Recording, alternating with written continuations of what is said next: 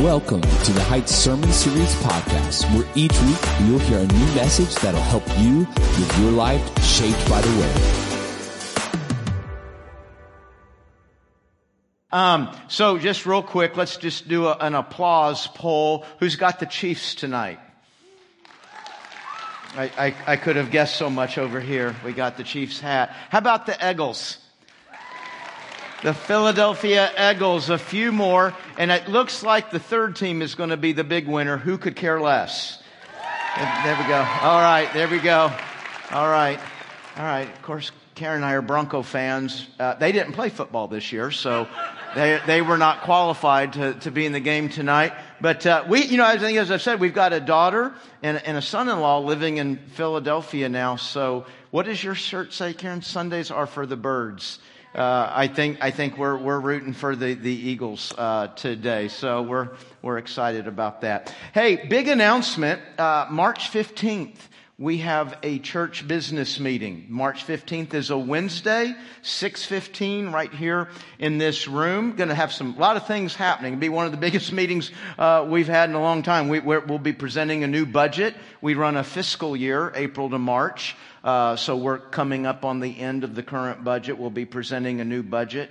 Not a lot of change to it, but there will be a new budget there. I think we've got 20 deacons, like 8 or 9 new ones, then some others returning to active service, like 20 deacons, a couple of personnel things. We've got some committee appointments. So if we just stop right there, it's all big. But now here's the reason this is a big official announcement. We are making a change and some amendments to our Constitution and bylaws. And by doing that, I have to announce that a month in advance. And so that's what we're announcing today. I have to make those changes and the Constitution and bylaws available to you at least 2 weeks in advance. So 2 Sundays from now, you'll be able to start picking those up. And pretty much entirely what these amendments and changes are about is legally protecting and positioning our church as it relates to all the gender and sexuality laws that have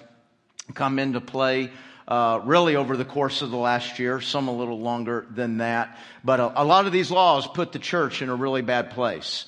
And so we're trying to protect ourselves as much as we can there. And so that's what that's about.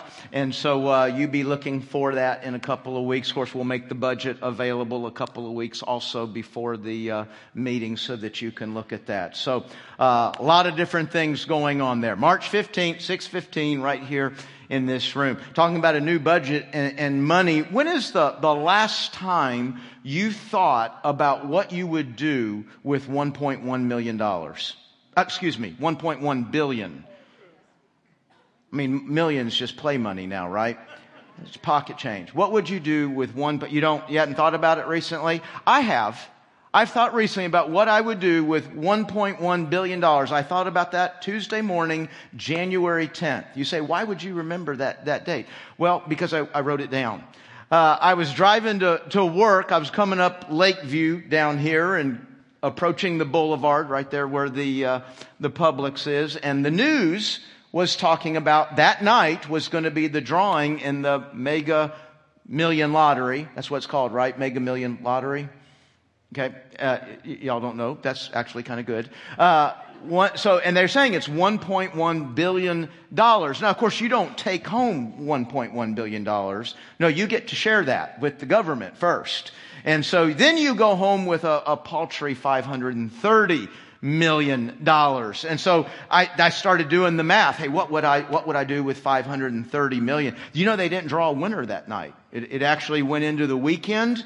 And it ended up, I think, at $1.35 billion. A guy out of Maine. I think he bought the ticket in New York, but a guy out of Maine won that. But remember, I'm back on Tuesday, thinking it's only $1.1 billion. What am I going to do with $530 million?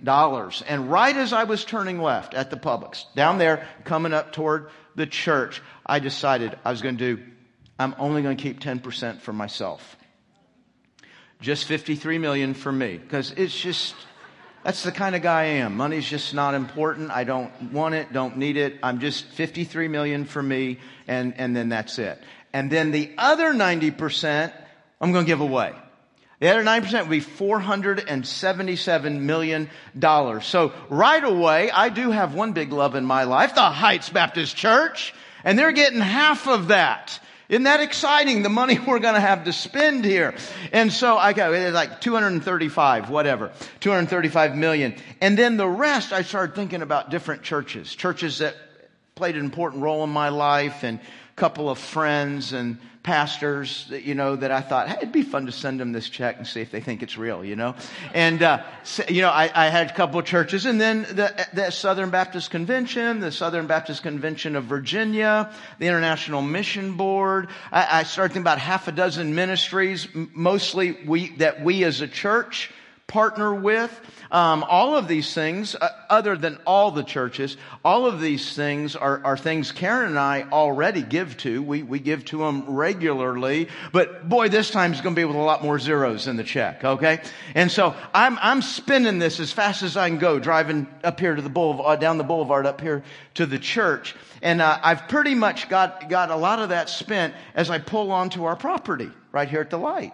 And I mean, I'm now spending $235 million as fast as I can, just looking at the building. By the way, we're just going to spend it the way I want to spend it, so I'm going to designate all the giving so it can't be voted on.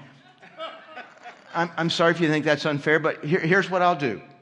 When you give $235 million, we'll do with it what you want, all right? This is my $235 million, and this is what we're doing. So we paved the lot back there, all that gravel. Just right away, I had that paved within 15 minutes. Yeah, you're ready for that? Okay, good. And then I built a chapel. I think we need a little smaller, intimate place for a variety of things. Now, obviously, the exterior needs to match, but inside, it looks like a chapel from like Scotland 300 years ago. It is incredible. Heavy stone, heavy wood. It's going to be incredible. I think right over here, we're going to have a new gym. Yeah. Ready for that? This is all exciting. And so I got a new gym, and with the gym, we're going to put a brand new youth center. And then we're going to come to the current youth center. We're going to renovate that so that whole wing is just adults. Okay? So I'm spending this. And, I kind of can guess at what I think some of these things cost. And I'm trying to do the math in my head. I don't even think I've made a dent in the $235 million. So I park out there, and I'm walking down the sidewalk and up to where my office is. And I literally have this thought, I got to write this down and make sure I'm doing like it's real. I need to put the math to this, make sure I haven't made a mistake, and so I get in here and, I sit down in my office, and I don't know what switched so fast, but I'm not kidding, folks. I literally had this thought. I wonder if getting $200 million could be the most devastating thing that ever happened to this church. I wonder if that could ruin our church, because honestly, don't really need God that much. Just go to the bank. You hear stories, don't you, about how bad things go for people who win the lottery. And so I thought maybe that's why I just had that thought. So I'm sitting and I start Googling, stories, what happens to people who win the lottery. And wow, you Google that, you're going to read stories for the rest of it. Matter of fact, you can do that all the way through the Super Bowl, okay? You don't have to watch the commercials or anything. Just read about what happens to be. It's kind of interesting. And if you go to 10 sites, I guarantee you'll see this statistic on probably 8 of them, because I did. Depending on what sites you go to, you're going to hear this. 70% of those, and I'm not talking about, you won $100,000. That's pocket change. Who cares? No, we're talking about the multi-million-dollar winners, okay? 70% of those lose it within 5 years. You think, well, no, now wait a minute. Okay, there's something I'm not understanding. Don't you think there's just no way? How would you do that? Well, here's what happens. They go let's say I won $10 million. They go buy a $4 million house. Well, I still have $6 million left over. Well, I'm spending that too. But here's what happens. You buy things that you don't have an income stream to support.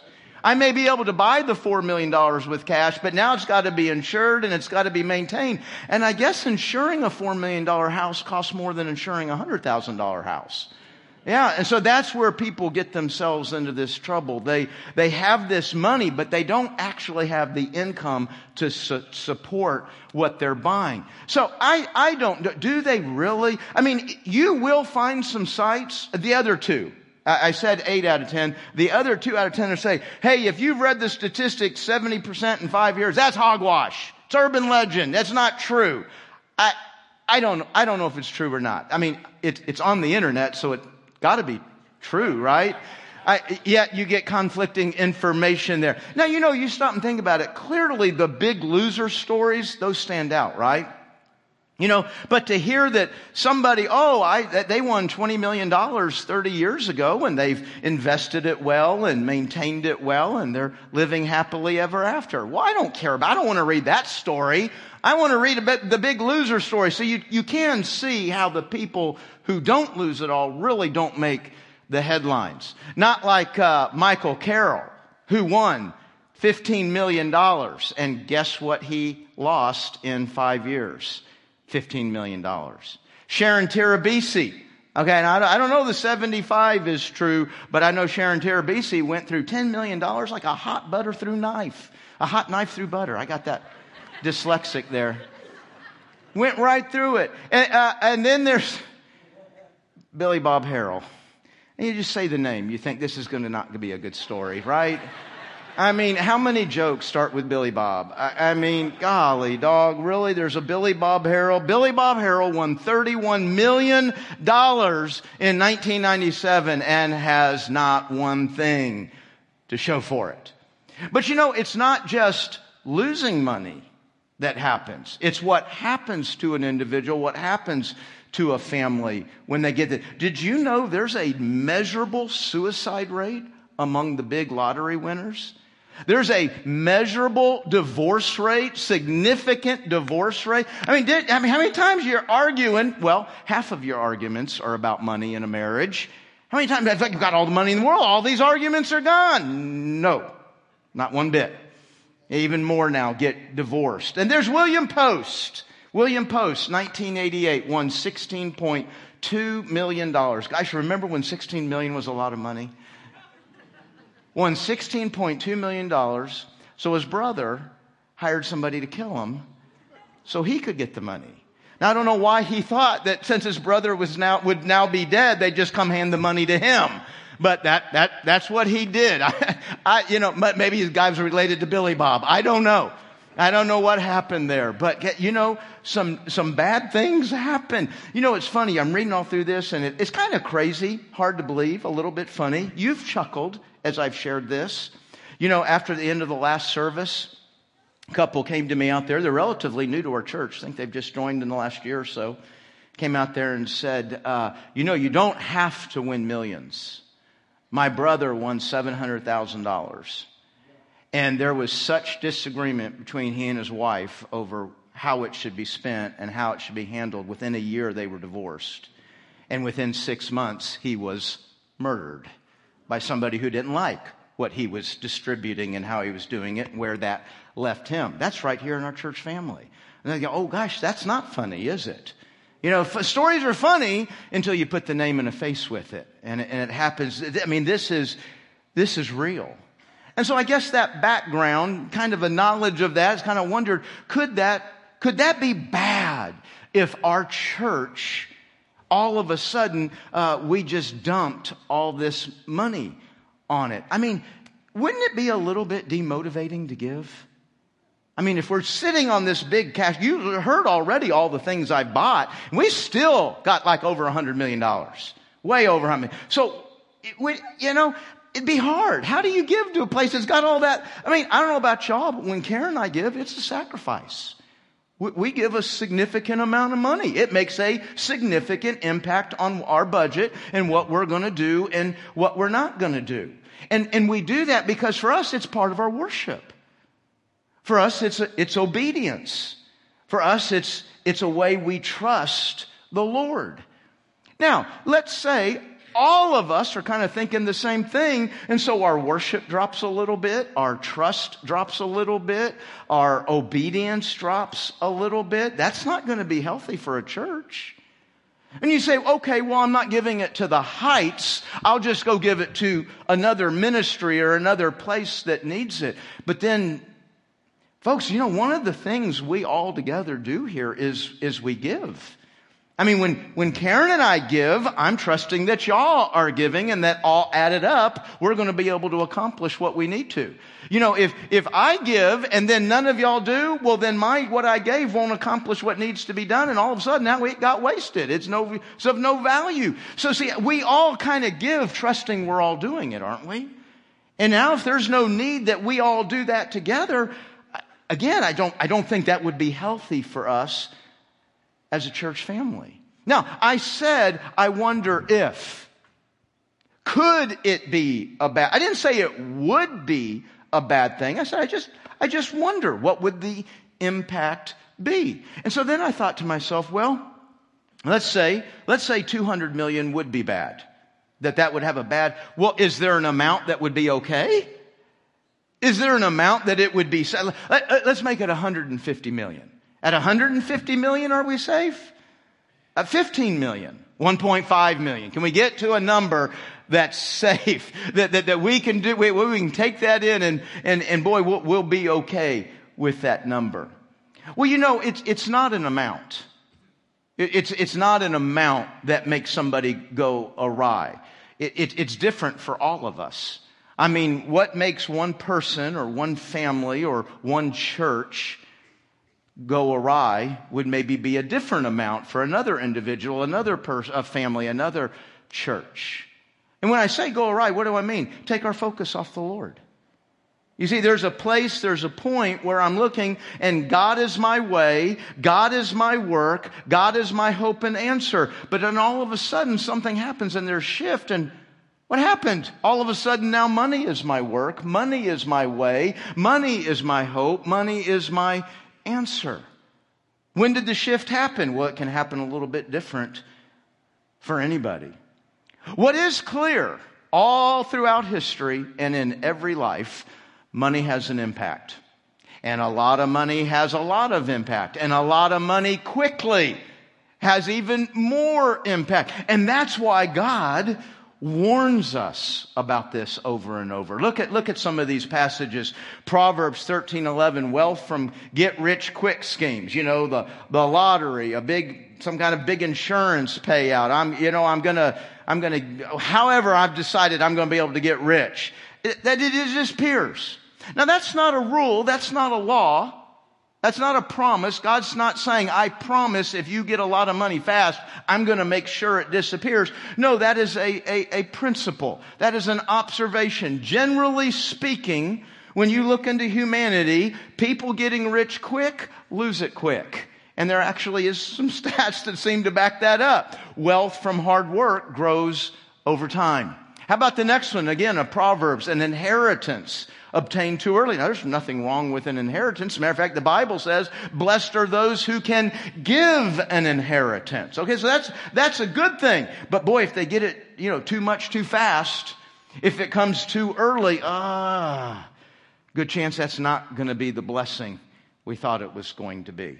Look at the next one. Again, Proverbs. A hard worker has plenty of food, but a person who chases fantasies, and the fantasies, they're not just any kind of dream in the world. It's back to that get-rich-quick scheme. The person who does that is going to end up in poverty. Again, that's just a general rule of thumb that God says, hey, you need to watch out for this. This just tends to be what happens with y'all. Jesus kind of summed it all up this way. He said, listen, you just can't chase after both.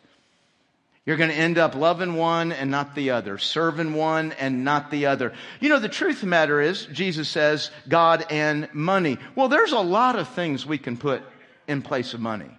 There's a number of things that could kind of get in a competitive place with God. But money, the reason Jesus refers to money there is because it's pretty universal. All throughout history, among every single person, here's one item that has the quickest ability to become a god in your life. And Jesus saying, hey, you just can't run after both. Look at 1 Timothy chapter 6. But those who desire to be rich. Now this isn't talking about how fast or how much. It's just that becomes the passion of your heart. Those who desire to be rich fall into temptation, into a snare, into many senseless and harmful desires that plunge. Isn't that dramatic language? I mean, there's a lot of pow in those words that plunge people into ruin and destruction. For the love of money, not money. Money's not evil. There's absolutely nothing. Money has never done evil, ever. Money is not, it's the love and the passion.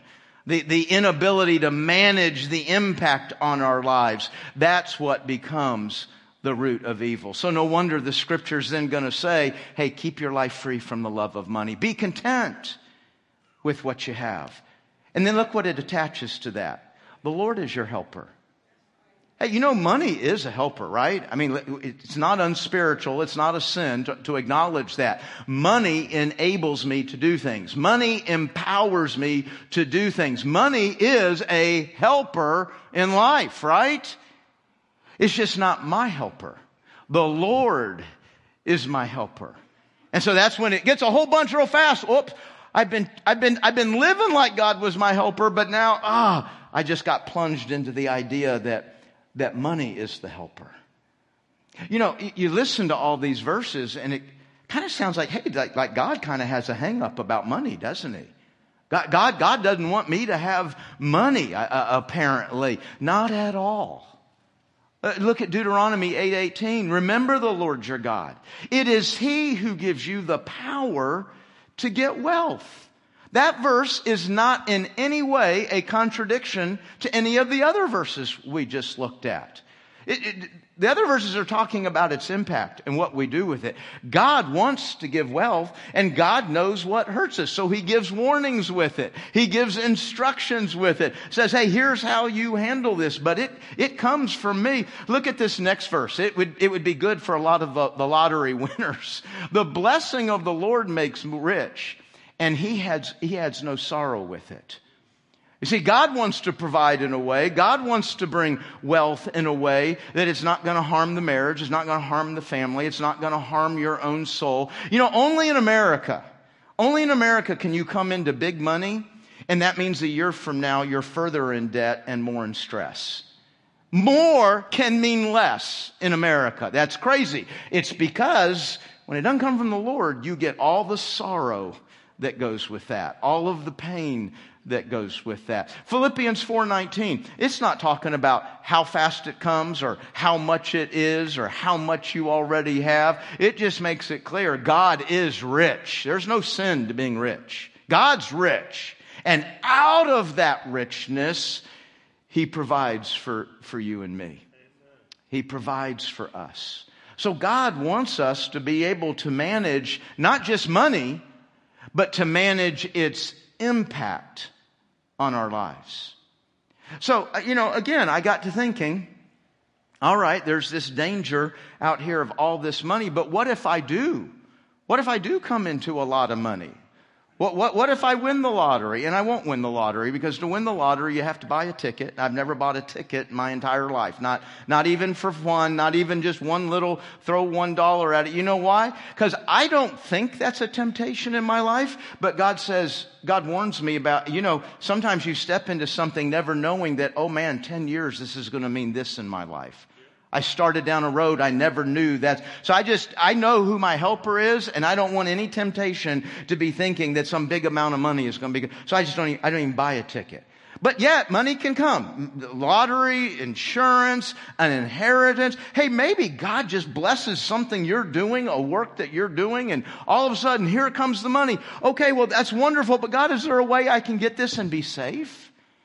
Is there a way to receive this money and it not become something devastating? Is there anything I can do? Yes, there is. Absolutely. Man, if God gives us something, He wants us to be able to manage it well. And as He already said, there be no sorrow with it. And we'll talk about that next week. Let's pray. Heavenly Father, thank You so much that every good thing comes from You. Sometimes the good thing is an amount of something. Sometimes the good thing is the ability to manage and stretch a lack of something. But every good thing's from your hands. You're a kind and a generous Father. Lord, I want to manage what you have provided well for me, for my home. I want the way that is managed to honor you, to obey you, to show faith in you, to show a love for you. Lord, nobody wants the devastating impacts of this. So Lord, guide us, help us on how we can live, how we can act, attitudes that we can build, so that if a lot of money came our way, well, that just means a lot of good is going to happen. We just pray this in the name of Jesus Christ. Amen.